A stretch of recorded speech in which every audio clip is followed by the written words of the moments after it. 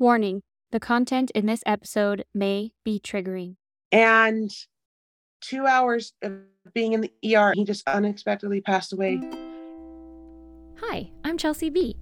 And for those of you who don't know me, let me introduce myself. I'm not a life coach, a therapist, or a certified anything really, except like CPR and first aid. Heck, I don't even have a college degree.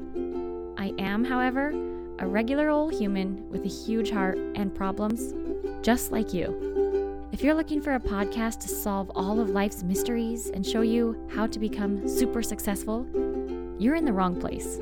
This is Beyond the Picket Fence, a podcast that tells the behind the scenes of people's lives to remind you that no one is perfect. This is officially your invitation to take a break from trying to keep it all together. Let's get real. My name is Bailey Kanega. I teach American Sign Language to high school students at ALA. I am a mom, a friend, a teacher, a sister. I do it all. This is Bailey Kanega. And my goodness, this girl has a story to share, so get your tissues because it's a tearjerker for sure. Bailey has been married to her fairytale husband for just about 8 years. And when we recorded this episode, Bailey was 39 weeks pregnant and ready to pop. Bailey is so cheery and smiley and always a bright light in every room she walks into. And I know this because Bailey was my neighbor and friend for years. We had just started to really become friends when my son was born with a congenital heart defect, and then, as life does, we got busy and rarely hung out, which is a bummer because I've always watched Bailey from afar, just in complete awe. In my struggle, I knew a little about the things that she was going through, but not much. She is here to tell her whole story, and guys, it's a good one. How does one stay so positive through obstacles life sends? Let's go beyond this picket fence to find out. It begins with my favorite kind of story, a love story. So it dates back to 2012. I was 14. My husband was 17. We obviously were not married at that point, but we were both in high school and we sat across the hall from each other. We had different classes and we thought each other were cute, but we were too nervous to talk to each other. And so one day he folded a paper airplane and threw it at me. And I was like, that is such a weird thing to do in high school. What are you doing? And it sparked the conversation. Just a side note, Bailey wears a necklace that has a little metal figure of a paper airplane. So cute! It's like that one Pixar short with the paper airplanes. I'm not sure that it gets any cuter than this. They eventually started dating that October. Bailey was a sophomore and Tanner was a junior. Then, of course, in time, he turned into a senior. When he graduated in May, he put his mission papers in. He went to Mozambique in Africa, and we wrote for the 2 years. I finished out high school. Bailey graduated in May of 2015, and Tanner returned that June from his mission for the Church of Jesus Christ of Latter-day Saints. And it was like no time had passed. We were like, my best friend was home, and we got to be together. And so we dated, and we were engaged 2.5 weeks later and married 2.5 months later. And it was like, I got my fairy tale ending. Like I got to marry my Prince Charming, and it was so exciting. And we had kind of moved fast with everything. And so we weren't stopping there. So we ended up getting a house. I was 19. Yeah, I was about to turn 19. And we bought our house, and life was really, really good. I remember you moving in, and you guys were like this cute little young couple right across the street from us. We went on a double date. Yeah, we did Feed My Starving Children. That's what it was. We went and did Feed My Starving Children, and we went out to dinner with you guys, and we left, and we were just like, oh my gosh, they are the cutest thing ever. Oh my gosh. So we loved, you guys were just like so full of life and young and sweet, and I'm like, oh my gosh, so that is a fun couple right there. So we loved you guys from the beginning. It was really fun. I look back at pictures and I'm like, oh, we had no idea what was coming to us. Like we were just naive and just in our own little world. And I loved that. As the story goes, a lot was in store for this newlywed magical couple. Before their house closed, Tanner was having some heart problems. We went to the doctors and they had decided that they wanted to do some surgeries. It was just an ablation. So they were going in and freezing part of his heart that was telling his heart to do something that it shouldn't have been doing. So we went in for the first surgery, and they ended up bringing me back into the operating room, and they were like, when we wanted to do the surgery, another thing came out. So I believe it was AFib came out from him. Like they tried medically inducing his weird arrhythmias that he had, and AFib came out. And so they had to bring me in, and they were like, what do you want to do? Do you want to have us take care of that? Or do you want to have us take him out of surgery and kind of see what the problem is? So I had decided like we were going to go forward with the surgery. It was a problem that needed to be fixed. So just fix it while you were in there. And they were like, okay. So that was a lot for me. At 19 years old, I was like, I have never thought about getting called back into an operating room for my husband. But then it was done. He was out of surgery. He was good. He was healed. Everything was awesome. And it was just your decision. Like it wasn't his parents because you were his wife, right? Right. Little right. teenager wife. Yeah. Whoa. That's yeah, a lot. it was a lot. And it was hard. But I knew his personality. I was like, he's going to be so mad if he gets out of surgery and he has to recover from this and nothing's happened. And so I did verify, and he was like, I would have been very upset if I had to get out of surgery. So I was like, okay, good choice. Right choice. And couple weeks later, we were sitting in math class. We were doing college math together, and he passed out. And we went back to the doctor, and they were like, oh, we got to do another surgery. We were worried about this happening, but we're going to go in. It's going to be the same procedure, but we're going to ablate the real problem, not the one that came out from the first one. So they went in, they ablated it. There was a lot of damage on his heart because of that. And so the doctor was like, we can't do any more ablations. So if anything more were to happen, we have to go another route, but I think we're good. Like, I don't think anything's going to happen. So that was in December of 2016.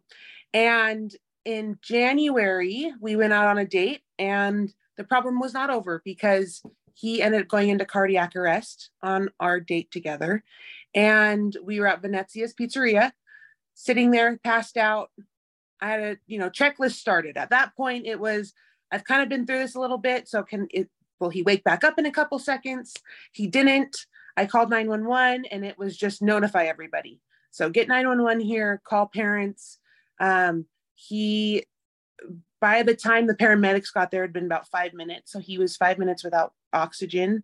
And in those moments, it's so interesting because you hyper focus. Like for me, I hyper focus on the situation. And I remember the paramedics coming in, and he had a button down shirt on, and they ripped his shirt open, and one of the buttons flew across the restaurant. And I watched that button and I was like, I'm sure I was in shock, but in the moment I was like, I'm put together. Like, I'm handling myself really well.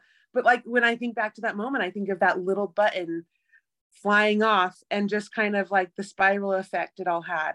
And so they rushed him to the hospital. He had flatlined. They needed to shock him 6 times between the restaurant and getting to the hospital. And they knew that he was going to have memory issues, but they didn't know the extent of that because of the lack of oxygen. And so we're sitting in a consulting room in the ER waiting for him to be okay for us, enough for us to go back and see him. And it was all my family was there, and his family was there. And I remember just seeing how everyone kind of reacted. My mom came figuring I was going to be a widow. She's like, stuff like this doesn't happen. They don't put you in a consulting room in an ER and you're going to be a widow at 19. And of course she didn't say that to me, but we all just kind of had our own thoughts going. And eventually I was able to go back and see him. And that was probably my first time that I kind of broke down about the situation, because he was intubated and he was coming to, and so he was gagging on his tubes.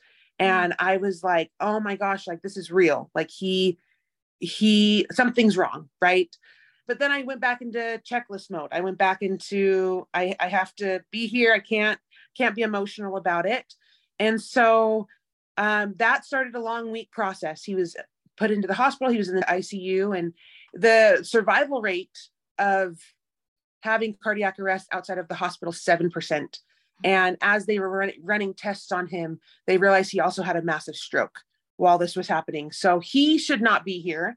We saw so many miracles throughout the last 8 years. And that was one of those miracles that he was saved from that. Tanner got another surgery, had a pacemaker put in, and in Bailey's mind, that was the end of that heart journey. Another difficult thing that happened involved Tanner's memory. When he was finally extubated, he had a 3 to 5 minute memory. His memory was probably the next thing that was the hardest for me, because he would ask why he was in the hospital, and I would tell him the whole story. And I started with the whole elaborate story of everything that happened. And halfway through the story, like, his brain reset. And why am I here? He's freaking out. What's going on? I'm fine. And so I had learned to tell the story in the 2 to 3 minutes so that he could understand why he was here.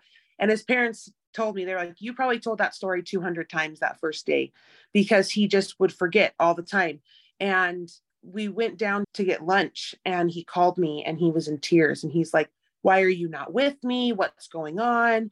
After I just spent, the first half of the day telling him this story. And so that was hard for me. That was probably the next time that I was like, oh, emotions were hitting, because here I was like putting all this time in with him, but he wasn't remembering it. And he wasn't remembering that I just needed to go get food. And then it reset overnight as well. Like, I couldn't stay at the hospital. And so he had called me early in the morning, Monday, just like sobbing, because he's like, I'm alone. I don't need to be here. And it just reset the whole process. So I just told the story over and over and over again to him for a couple days. He lost about 4 days of his memory. So he doesn't have the day he went into cardiac arrest. He doesn't have, so that was Saturday, doesn't have Sunday, doesn't have Monday. Tuesday, friends came and visited him, and he remembers that slightly. So he starts getting it back Tuesday, Wednesday-ish. Thursday, they take him back into surgery to do the pacemaker and defibrillator.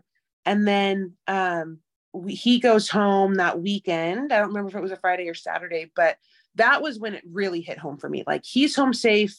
He's good. He was back to the Tanner that I had loved and married and all of that. And I had realized what just happened, and it just all came crashing in, and I was just crying, and I had to go back to work, but they wouldn't let him go back to work. So we were apart, and I just didn't know what was going to happen. And he was so good through it all. I would cry, and I would be like, this is silly. Like, this happened to you, your life. He's on meds for the rest of his life, and he has a pacemaker in his heart, and he had to heal from that. He had to sleep in a sling, and that was, his life has changed from this. And I'm over here crying about it. And I remember he just sat on the couch with me, and he was like, this happened to you. Like, it used my body, but I don't remember it. It happened to you. And that was the first time that I was like, wow, I experienced something traumatic. Like, that's not normal to experience as a 19-year-old newlywed. And I think that because of the way he reacted, it solidified us as a couple, because he didn't demean my feelings at all. And so it made me feel like we're in this together. And so that started the long journey, and lots of testing, lots of trying to figure out why it happened. And I remember the first time meeting the doctor after the hospital stay. And like I said, I thought it was over. I thought that, like, he's healed, he's good, he's all fine. And the doctor brought up heart failure. They're like, yeah, he still has heart failure. And I was like, no, he doesn't. He's fine. Like, he's healed. And they're like, no, he's going to have heart failure for the rest of his life. And again, just something, you just think of these moments in life. Like, this was just a moment, but now it's affecting everything.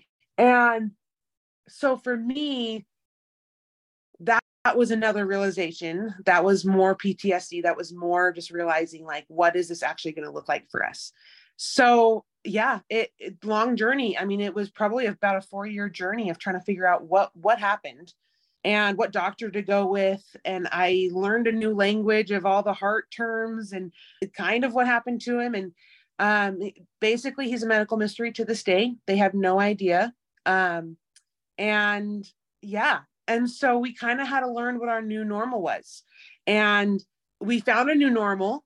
And then 2019, he ended up getting shocked by his pacemaker for the first time.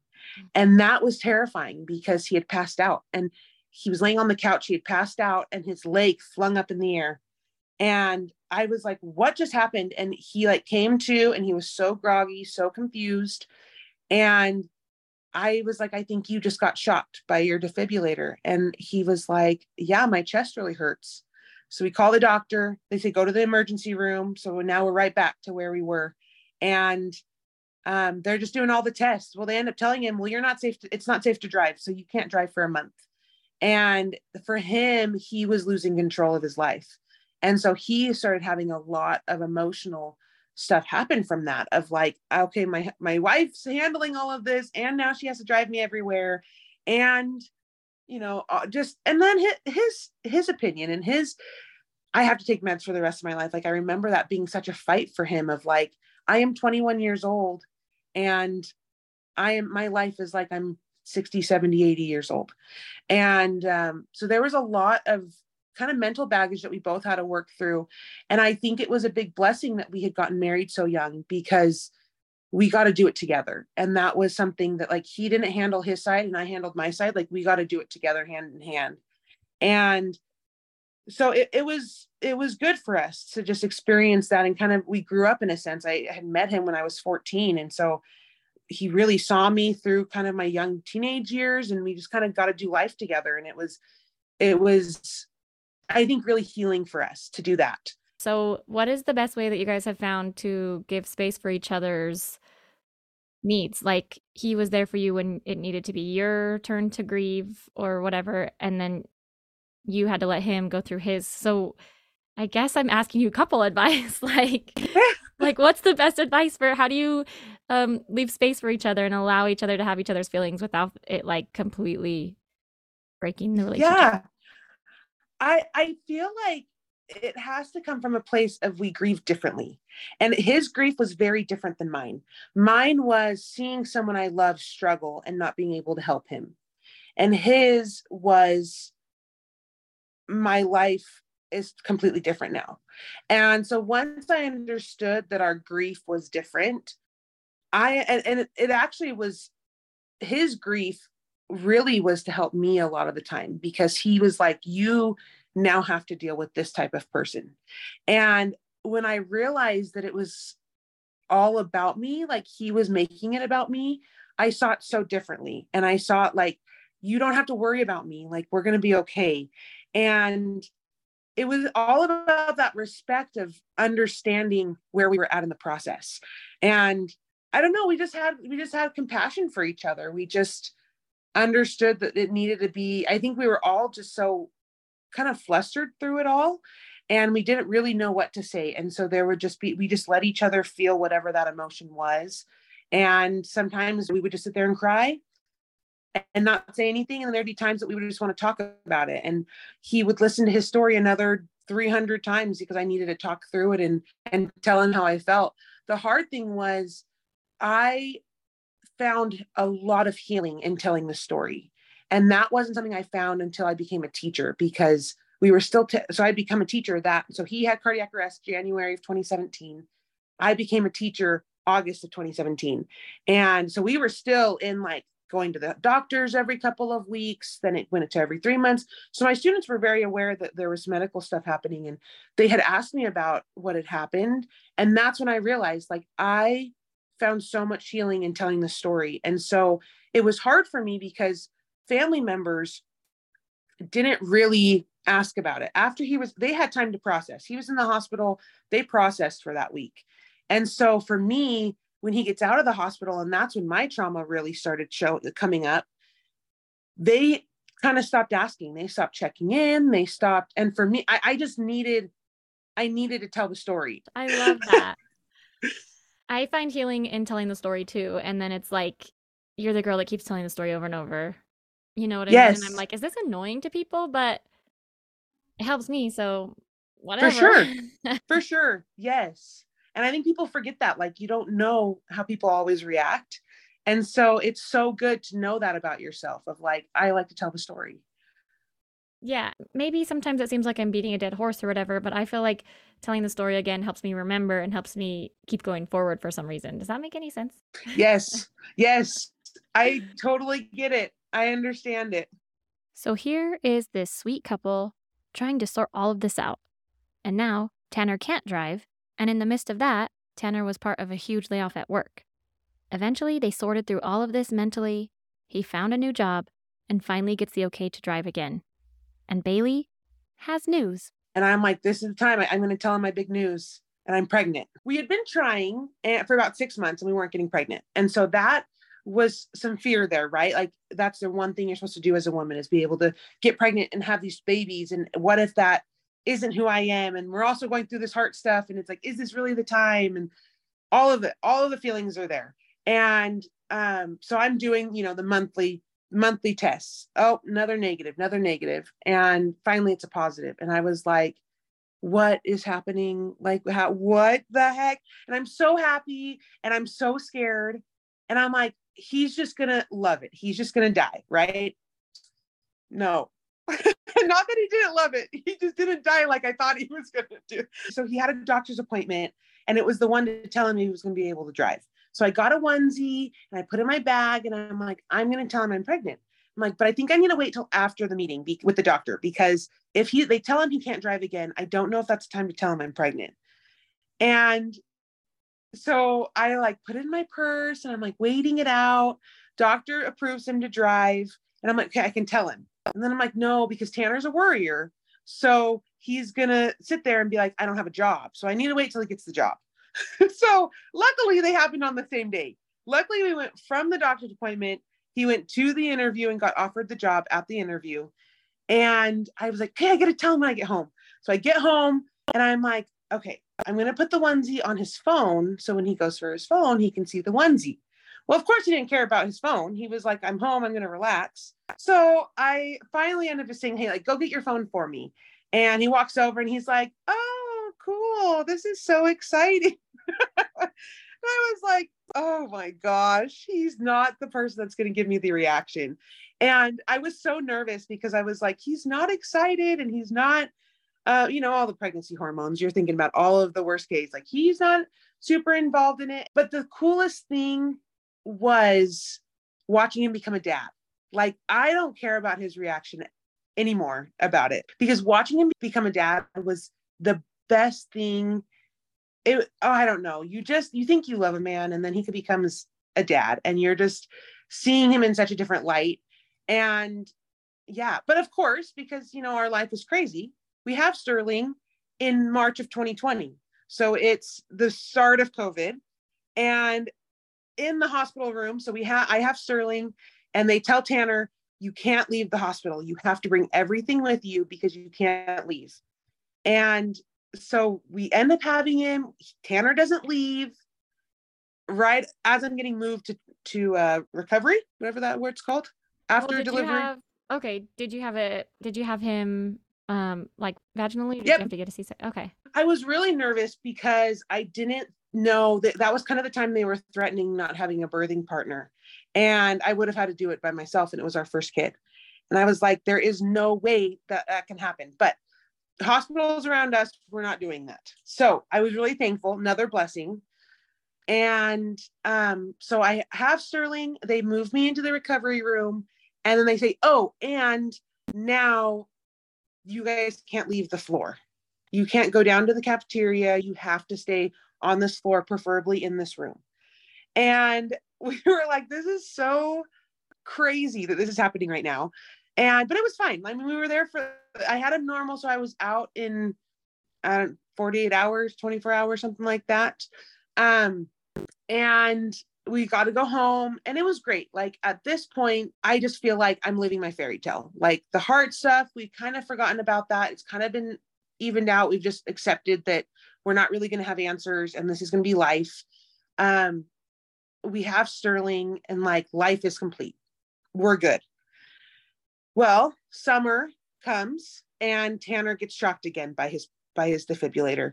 And that was a wake-up call of like, wait, he does still have heart issues. This is still our life. And go back to 2017, we get with Mayo Clinic, which we love. He has a great cardiologist there. And Tanner ends up asking her, like, what does this look like long-term? How do you live with heart failure long-term? And she goes, well, people with heart failure live 5 to 15 years. And so he's kind of given an expiration date. But it's not really an expiration date because that's a long time and medical stuff can advance so far.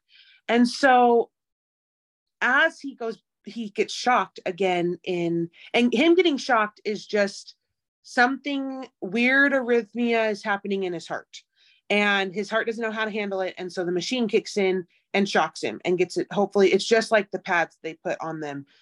Same thing.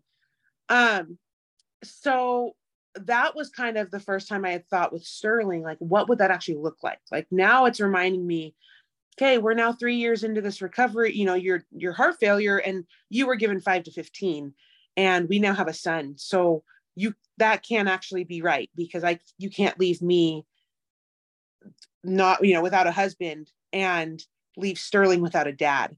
And so that brought a lot of the PTSD, a lot of the anxiety back up. And part of it, he was scared, like he had grown to love this boy in, 3 months. Tanner had moments of frustration for the first while with his heart problems, but overall he was strong and unfazed.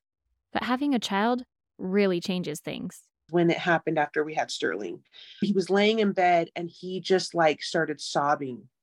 And he was like, why is this happening? And I can't control this. Like, we're fine. We're happy. I'm not stressed. Nothing's going on. Like, I just want this perfect life. Right.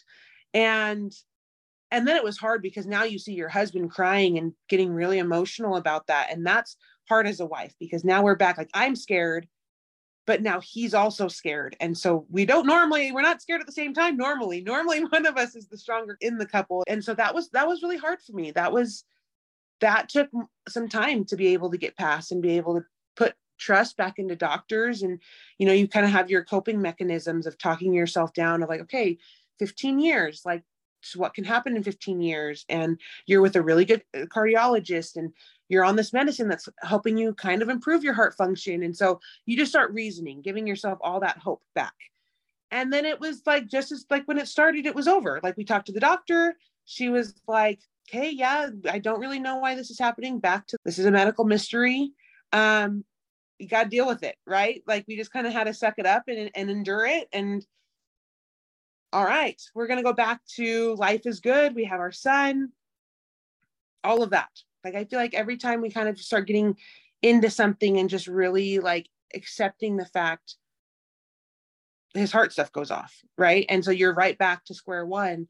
And it's hard not having answers. It's hard just being like, oh, you could have gotten a weak heart from getting sick, or you could have gotten it from eating something weird on your mission, or you could have gotten it from working out too hard, or we have had so many different reasons of why it could have happened. And that was really, that's hard to not have answers. So we just get right back into life. So we kind of take our time, grieve it a little bit, and then we got a newborn son we got to take care of. So we turn around and we just embrace the life that we have, and things go really, really well. So I want to fast forward to August of 2021. I'm starting my 5th year of teaching ASL, and Tanner gets a job. He does a career change, and he's now teaching entrepreneurship at the same school as me. And he was starting his 1st year. And again, I've met people that say that much time with my spouse would drive us apart, right? And for us, we just lean into each other. Like, we just love spending time with each other. And so I was so excited. We kind of gotten back to this amazing life. We have a 1.5-year-old, and which is so fun, right? He's just running around, brings us so much joy. He was just our life. We really centered our life around, we went to work and we came home and we just got to be parents. And we loved it. It was amazing. Let's take a quick break and let me tell you about this amazing podcast. Hey, I'm Gabby Wilkinson, and I am the creator of Dear God, I'm Sad. Dear God, I'm Sad is a brand that I created with a mission to craft a healthier and more holistic relationship between mental illness and Christianity. One of the ways that I'm doing this is by hosting a weekly podcast called the Dear God, I'm Sad podcast. So join me in this mission as I interview experts and contemporary scholars in the field of mental illness, faith, and the intersection of the two. Share stories from people who have experiences with mental illness and faith, and provide my own thoughts as a chemically imbalanced Christian. All this with the hopes that these conversations and stories and thoughts diminish the stigma of mental illness in faith spaces and promote healthy responses to mental illness by faith leaders. You can find me and keep up with the brand at DearGod_I'm Sad on Instagram, And you can listen to the Dear God I'm Sad podcast everywhere you get podcasts. So join me for this ride as we foster in this new age of Christianity where we respond to mental illness with compassion and kindness and goodness and beauty. So I will see you next Monday. Back to Bailey and Tanner's fairy tale life. Yeah, there were some hiccups, but they had each other, and that was enough. They'd go to work together, come home together, and just bask in the joy of their son Sterling. I can see it now. Picture perfect. As long as Tanner stayed healthy, right? Well, one Monday afternoon in November of 2021, Sterling got sick. Monday afternoon, he got sick. And what you would think would just be like flu symptoms. And Tuesday, he started not drinking water, really lethargic. Wednesday morning, he wakes up. He seems happy. I'm like, oh, he's on the mend. We're good. And I realized his lips, hands, and feet were blue. So we rushed him to the ER. And the nurses really are kind of like, there's not a lot of going on. They don't think there's a lot. Like, oh, he just kind of has a flu. Let's listen to his lungs. His lungs sound great. Let's get him an IV. We think he's dehydrated, which kind of made sense to us. And 2 hours of being in the ER, he just unexpectedly passed away. And that's how it happened for us. There were so many questions because he was such a healthy boy and it didn't make any sense. And because of all of our stuff with Tanner, we had kind of had this, what we felt like with this hospital. Like, we don't like hospitals. We don't like going to them, surgeries, and it's not a fun place to be. And now our son's here and we were on edge and it didn't make sense. It was so random. It was so like how our only child gets and our life gets taken away from us at that point. Tanner had said something that really, like, it stuck with me since then. But he said, I have spent the last year and a half making memories with someone who I thought would need them because I wasn't going to be here for him. But really, I needed them. I needed the memories. And I don't know. You just think like that never happens to you. That's never going to happen to you. I'm not going to be the one to lose that child. And then it happened so quickly. I mean, within less than 48 hours from when he started showing signs, did he pass away? And we have no reason for it. We have no understand. Like, doctors have no reason. They tried for an hour to try to revive him. And the hospital was amazing. They had so many nurses. So again, as I talked, that we saw so many blessings throughout our life, and the amount we saw with Sterling was insane because they weren't going to let both of us back because it was flu season. They weren't going to let both parents back. And I couldn't have imagined Tanner would have had me go back, and I would have had to be the one to tell him his son passed away. And I can't imagine having to do that. And yeah. And so me and Tanner got to be there. Well, because it was the ER and things happened so fast that he was fine 1 minute and he had passed away the next. They had brought him they call him the rapid room in the ER. And so they take him back there, and it's basically a surgical room to do anything that they need to as fast as possible. And we got to be there for the whole time. So we got to see. Now, for me, that was really healing, because I knew they tried everything. I mean, blood transfusions, medicine, seeing, was he diabetic? Was he anemic? Everything. They're just calling out all of these codes. And they had brought in someone, it was a nurse, basically to help us understand everything that was going on. So if we had any questions, we could just turn to her and be like, what did that mean? And she would explain it to us. And so we knew everything that was happening. And in that moment, you have I am not trying to put myself in the place that he's passed away. That's not happening right now. Tanner goes to that worst case. He's not gonna make it out of this. Well, with his heart, it's never happened when he's been stressed. He's never been shocked when he's stressed. He's never had any cardiac arrest when he was stressed, any of that. And so, for me, I'm worried about my son and the nurses, because they were like, oh, they knew Tanner had some heart failure, or had heart failure. And they were worried about him. He didn't have breakfast that morning because we were worried about Sterling. And so I'm kind of in the room and trying to make sure Sterling's taken care of and make sure Tanner's taken care of. And Tanner doesn't care. He's like, I don't care if something happens to me. And I'm like, okay, no, you can't have something happen to you as well. And so I don't know, it just brought it. Like, I remember thinking when Tanner's heart failure started up, I remember thinking, like, he's living his life basically like a normal person. Why did I have to go through that? And I remember telling my mom back in 2017, why did I need to know how to handle that situation? Why did it have to be so emergent in Venezia's Pizzeria that I needed to call 911, be able to handle that situation? Do I need to know that for future child? And my mom was like, don't think that, it's okay. And I ended up when I became a teacher, I ended up having a student that had seizures a lot. And he had one in front of the class. And I remember thinking, that's why I needed to know. I needed to be able to have control over my classroom and be able to help these students handle something that a lot of them hadn't seen before.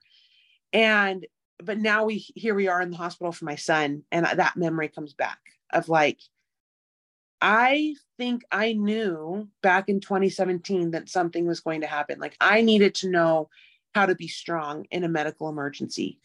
And that was a really weird feeling of like, there was so much, there was control there in some way, subconsciously, whatever anyone believes. We're very religious. And so we definitely, we believe that we chose this and chose our families before we came here. And I was like, we chose Sterling, even knowing we weren't going to have him for his full life.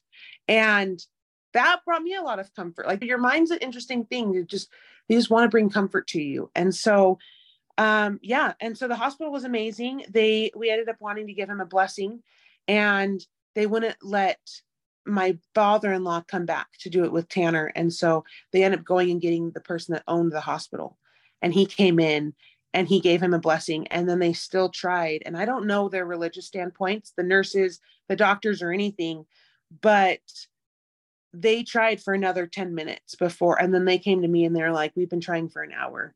What do you want us to do? And I was like, you can call it, like, we're good. But they let us be in control of that. And that was something that was new for me. That was healing. And in the moment, it didn't feel that way, of course. But looking back, it was like they gave us that control. And, later we had to go through, because of how young he was, they tell us all of the grieving stuff and this is what's going to happen to his body. And we go to walk out to our car, and our parents had just gotten there. And then the police come out to us, and we need to get interviewed from the police because they needed to make sure that it wasn't abuse or neglect. And it made total sense to me. Again, I go into that checklist mode when crisis happened. I'm realizing this about myself, that's how I handle stress. And my mom was just losing it. She just was like, this is not fair. Like, they are taking them back and they're going to question them about their son that they just watched pass away. Like, that's not right. And for me, it's like, it makes sense. Like, they have to make sure he was okay and it wasn't our fault. And they were the ones that told us, them and the hospital told us that because of how young they were, they were going to order an autopsy because they needed to make sure that there wasn't anything going on. Again, the abuse and the neglect.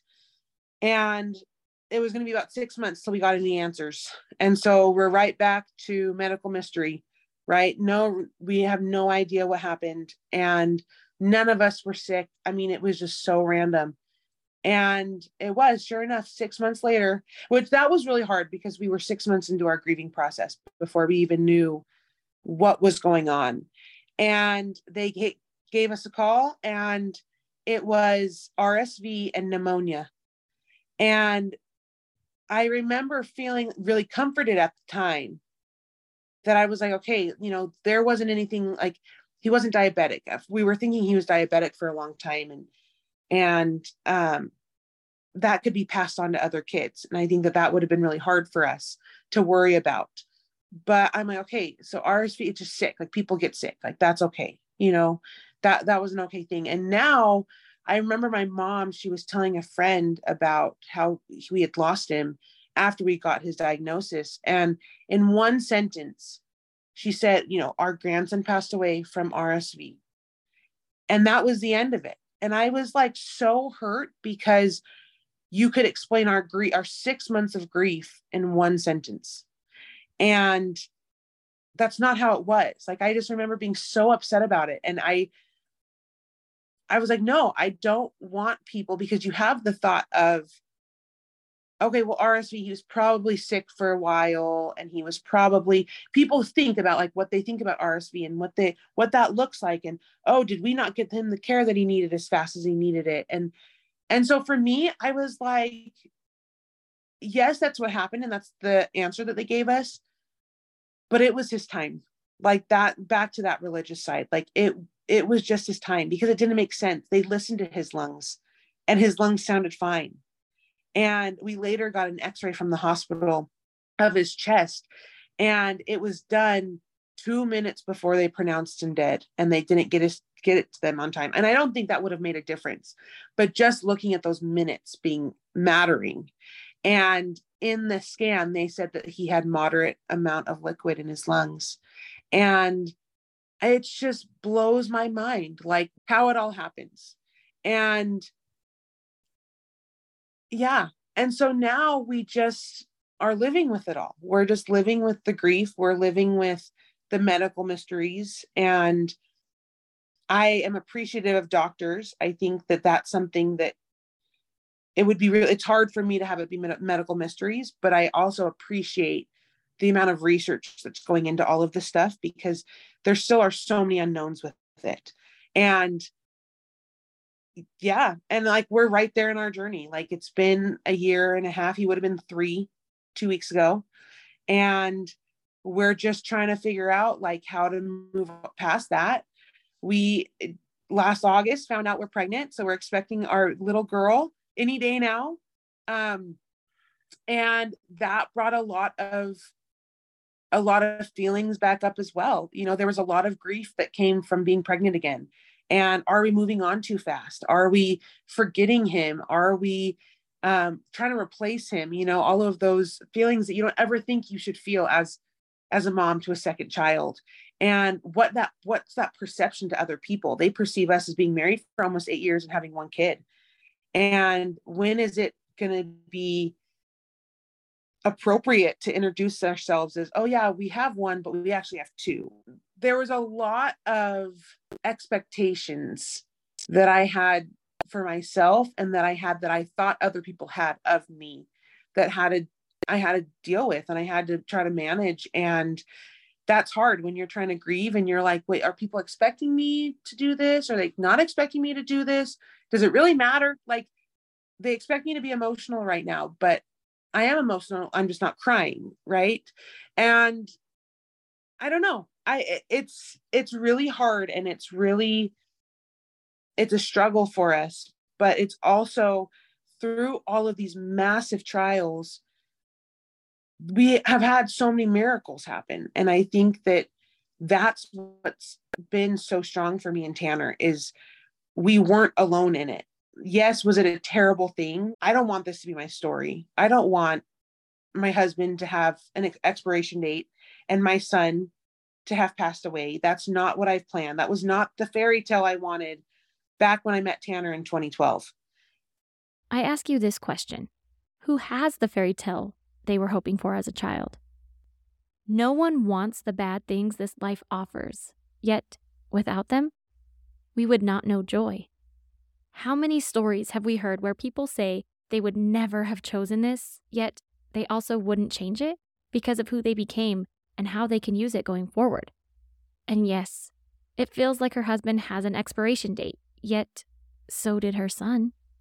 How shocking to go from being so concerned that your spouse is going to pass away, then, plot twist, your child passes instead? Like, what? So then, don't we all really have an expiration date? We may not have a doctor telling us when that expiration date is, but we all have one, and we have no clue when it is. So how do we start living each day we're given more fully? And how do we take these impossibly difficult things and make them into a life worth living? How do we keep going with unknown expiration dates to live fulfilling lives? We're on 11 years of knowing each other. And when you think about what we've seen in that 11 years, it's just, what's the point? Like, what purpose? Why do I need to have gone through this at 25 years old? What do I need to do in this world to help someone? Right. And I don't know. It's been a whirlwind of emotions, and grief is so different. Like the grief we had for Tanner, he's here. Like, yes, we went through this crazy situation with him, but ultimately I get to wake up next to him every day. But with Sterling, it's like a dream. He's like a dream right now. Like when we first lost him, his memory was so vivid for us. But now I look at pictures and I still remember him, and I can remember those hugs, and I can remember his curls and everything, but it's as if I had a dream about him. Like, it's not like it was real. It's not. And it was we had him for 19 months. And just knowing the difference he made in our life in that 19 months was insane. And so there's just so many levels. There's just so many levels of grief. And I feel for those. I had people close to us lost a son and sibling. And I'm like, you think you know how to handle it, but you don't, because every situation is different. Every grief is different. Every emotion is just felt different, and you don't know what they need. And so for me, it's just makes us a little bit more human. And I think sometimes we think like, oh, we have the picture perfect family. And it makes me angry sometimes. Like, we don't have that, but it's like, how are we better as a couple and as people because of what we've experienced? So that's our story. That's where we're at right now. And it's in progress. I love that she said every grief is different. I was in the room in 2017 when my son coded, and the memory is very vivid. I was curious if that trauma was similar for Bailey. I know some like to keep things close and sacred, but I wanted to offer her a chance to tell the story play by play if she wanted to. I'm an open book with it because I think, again, telling the story is healing for me. And so, yeah, we were in the room. They had us in the room at all times, but they were trying to get an IV in his arm, and they couldn't find a vein thick enough because of how dehydrated he was. They couldn't find a vein that they could use. And so they had found one, and then the IV went bad. And so they were trying to figure out if they needed to go through one in his neck or one in his leg. And they were down at his feet, but they weren't worried about him. So they had taken him off all the stickies. So they didn't have heart rate. They didn't have, so it was not like he was sitting with me and then he wanted Tanner. Like, you could tell he was uncomfortable. So another miracle, we both got to hold him like right before he coded.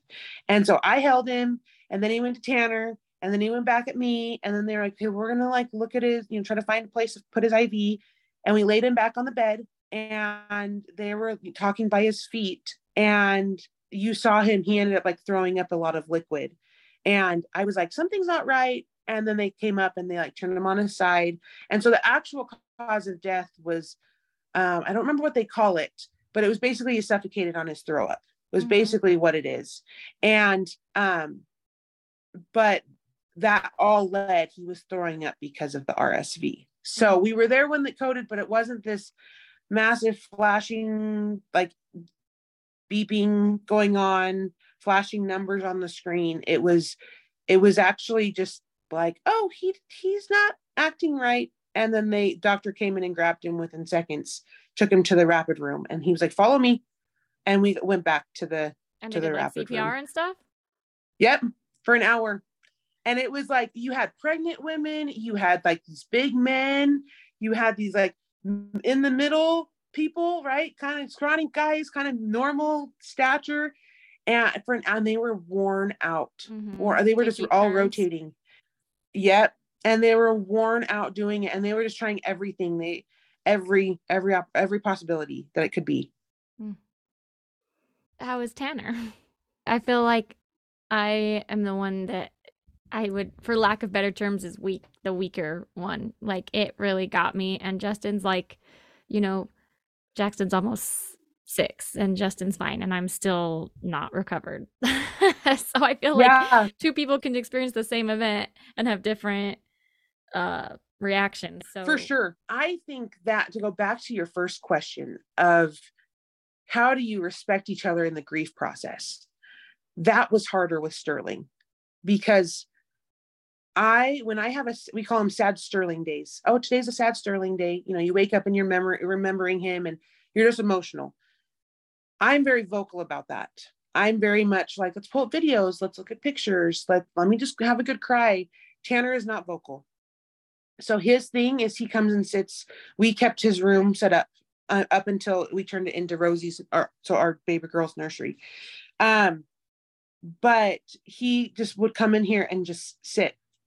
And like still like up till last month, he would just he's like, oh yeah, I went in the room and I read his favorite book to myself. But he doesn't vocalize that until a little while later. And it's like, so it was really frustrating for me because I'm like, tell me, like, so that we're more compassionate for each other on that day. We're more loving and understanding. But then he also has times where it's, in through the moment, he was definitely the weaker of us. Like he was the one that was losing it in the rapid room and nervous that the nurses, there were so many nurses around Sterling and why is that? And something really wrong. He just read into all of the situations, but even before Sterling had passed away. And because I had been through that with Tanner, I had understood like if they're just doing their job, like, but we're not going to be in their way. And then afterwards, it was just, we just handle grief differently in that sense. So it was interesting to have, and it was frustrating actually, because I felt like we were such on the same page with his cardiac arrest. But it's such a different grief. This is, you can't even really compare them. And I was trying to compare them. And he, I think, would be quiet if I never asked the questions of how he's doing. We check in with each other probably it was more often like we would check in with each other like every day when it was really, really fresh the first year. And then it went to like, oh, once a week, once every couple of weeks. And then, about a month ago, we were like, I was like, I haven't really checked in. Like, we haven't talked about how we're doing with Sterling. And he's like, I'm doing okay. Like, I've had some hard days. I think he has more steady. Like, he'll have a hard day once a week, once every couple of weeks, where for me, I'll be fine. And then one day it's just like, I can't get through that, right? I'm just emotional. I will cry at everything. Where I feel like for him, he has it more evenly kind of spaced out with how he grieves. And so, yeah, he's scared. We've talked about a lot of the conversations with Rosie about Rosie's. He's worried he's not going to bond because he goes, I put in the effort with Sterling and it was taken away from me. Like that love I have for him was taken away from me. And he's like, I'm worried that you're going to want me to bond really fast with Rosie. And he's like, I think it's going to be hard for me because I don't want to put so much effort and love into somebody and lose them again. And that I totally get it. I'm like, when he can voice his feelings, like it's not wrong. Right. I'm like, thank you for telling me, because now I understand that it's not you not wanting to be a dad. It's you trying to protect yourself. And that's going to be perceived from me very different than if he's not wanting to bond with her. Is it because she's a girl? Is it because of me bonding with her so much? Or, I would read into that. And so being open with that emotion has been what's saved us. wow, I can't believe how much that I think I relate a lot with Tanner. Like I was not good during the hospital stuff. I was losing it.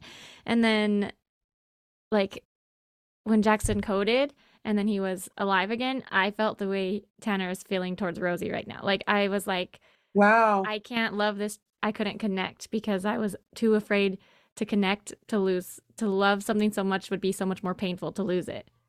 Yes. And so it was like a disconnection for a long time.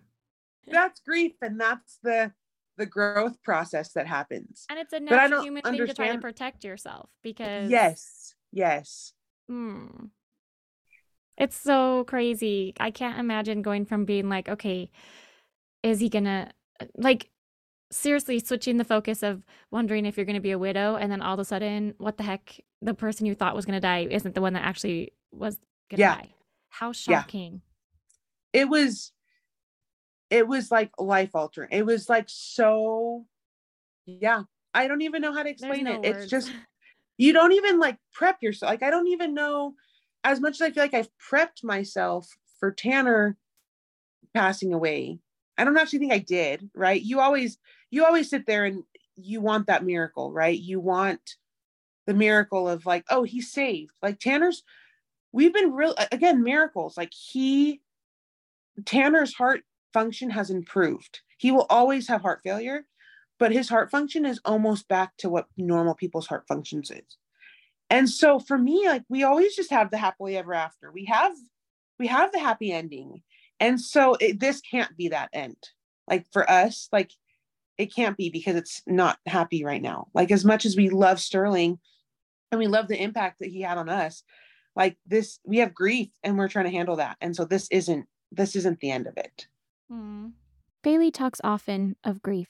And as I've watched for updates on Facebook, everything she writes is so beautiful and positive. And so I asked, how did you not turn to anger? My anger, so it was interesting because I was so sad, but anger didn't hit for a long time. And anger didn't hit the way I thought it was going to hit. And so there was no one I could be angry at. I couldn't be angry at the doctors because I was there.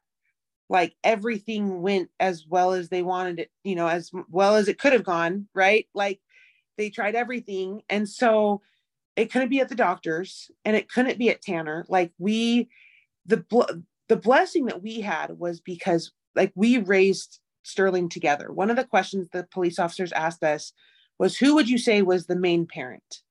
And I was like, well, both of us. And they're like, no, like, who's the main parent? And I'm like, no, you don't understand. Like, we did everything together. Like, he had a poopy diaper. We would go into his bedroom together, and it would be like a family event to change his diaper. Like, feeding him food was a family event. Like, bedtime, like, we did everything together. And so it couldn't have been one of our faults, because we were with each other the whole time. We were experiencing everything the same. And so I couldn't be mad at Tanner. And, it's funny now, but in the moment, who I turned angry to later was my mom and my in-laws and my parents, because they're older than me and they're going to be able to meet him first, probably. That was my anger of, like, they're going to see him in heaven before I can. And that's not fair, because I'm his mom and I get to see him. And so I had the anger, but it wasn't towards who I thought it was going to be towards. And I did have, with God, like, I would ask myself all the time, like, why is this happening? But I couldn't be upset, because we were given a perfect son for 19 months. When I sit and think about people who've had miscarriages, like, we were lucky enough to have 19 months and got a personality and a picture and a face, and they don't get that. Like, how lucky am I? How blessed am I to have had that, versus losing him as an infant, losing him during childbirth, losing him while he was still in the womb. Like, I honestly felt so blessed that we had the 19 months, and we documented everything, because me and Tanner were both there. Like, we have so many pictures and so many videos of him that I feel like we saw his whole life. Like, we can just rewatch it. And so anger, for me, I've had anger with it, but it's not been as big as I thought it was going to be. And I'm thankful for that, because I think it wasn't an angry situation. Like, no part of Sterling was ever angry. Like, even when he got upset, he would put his head on the floor, give himself like 30 seconds, and then he would stand up and he would go and play, and he's fine. Like, he was never angry. And so I'm like, we can't be that.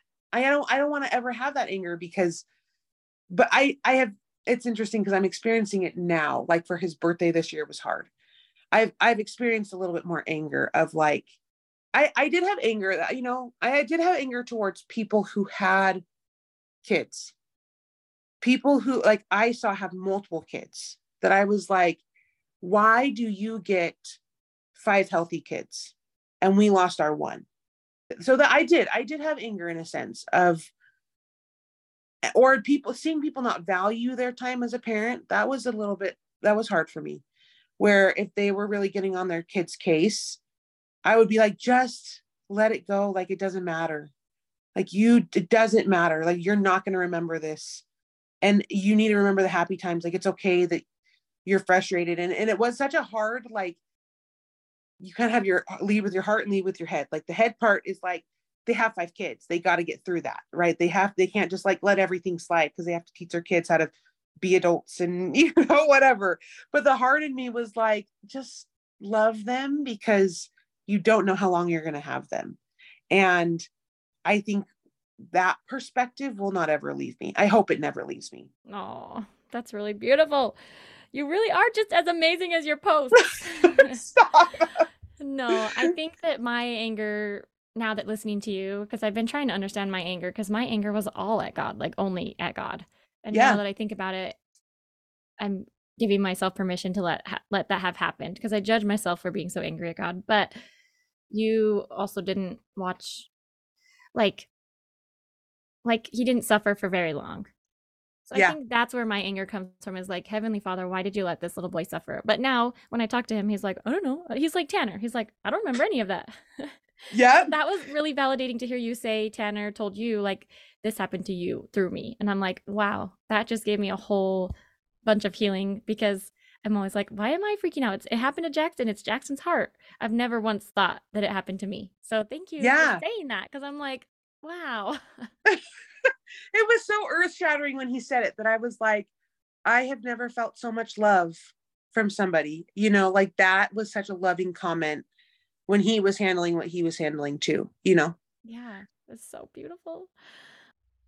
Bailey has since had her sweet baby girl, Rosie. So it's really fun to hear this conversation pre-Rosie. I can't wait to see Rosie. That is the cutest name ever. I will tell you, her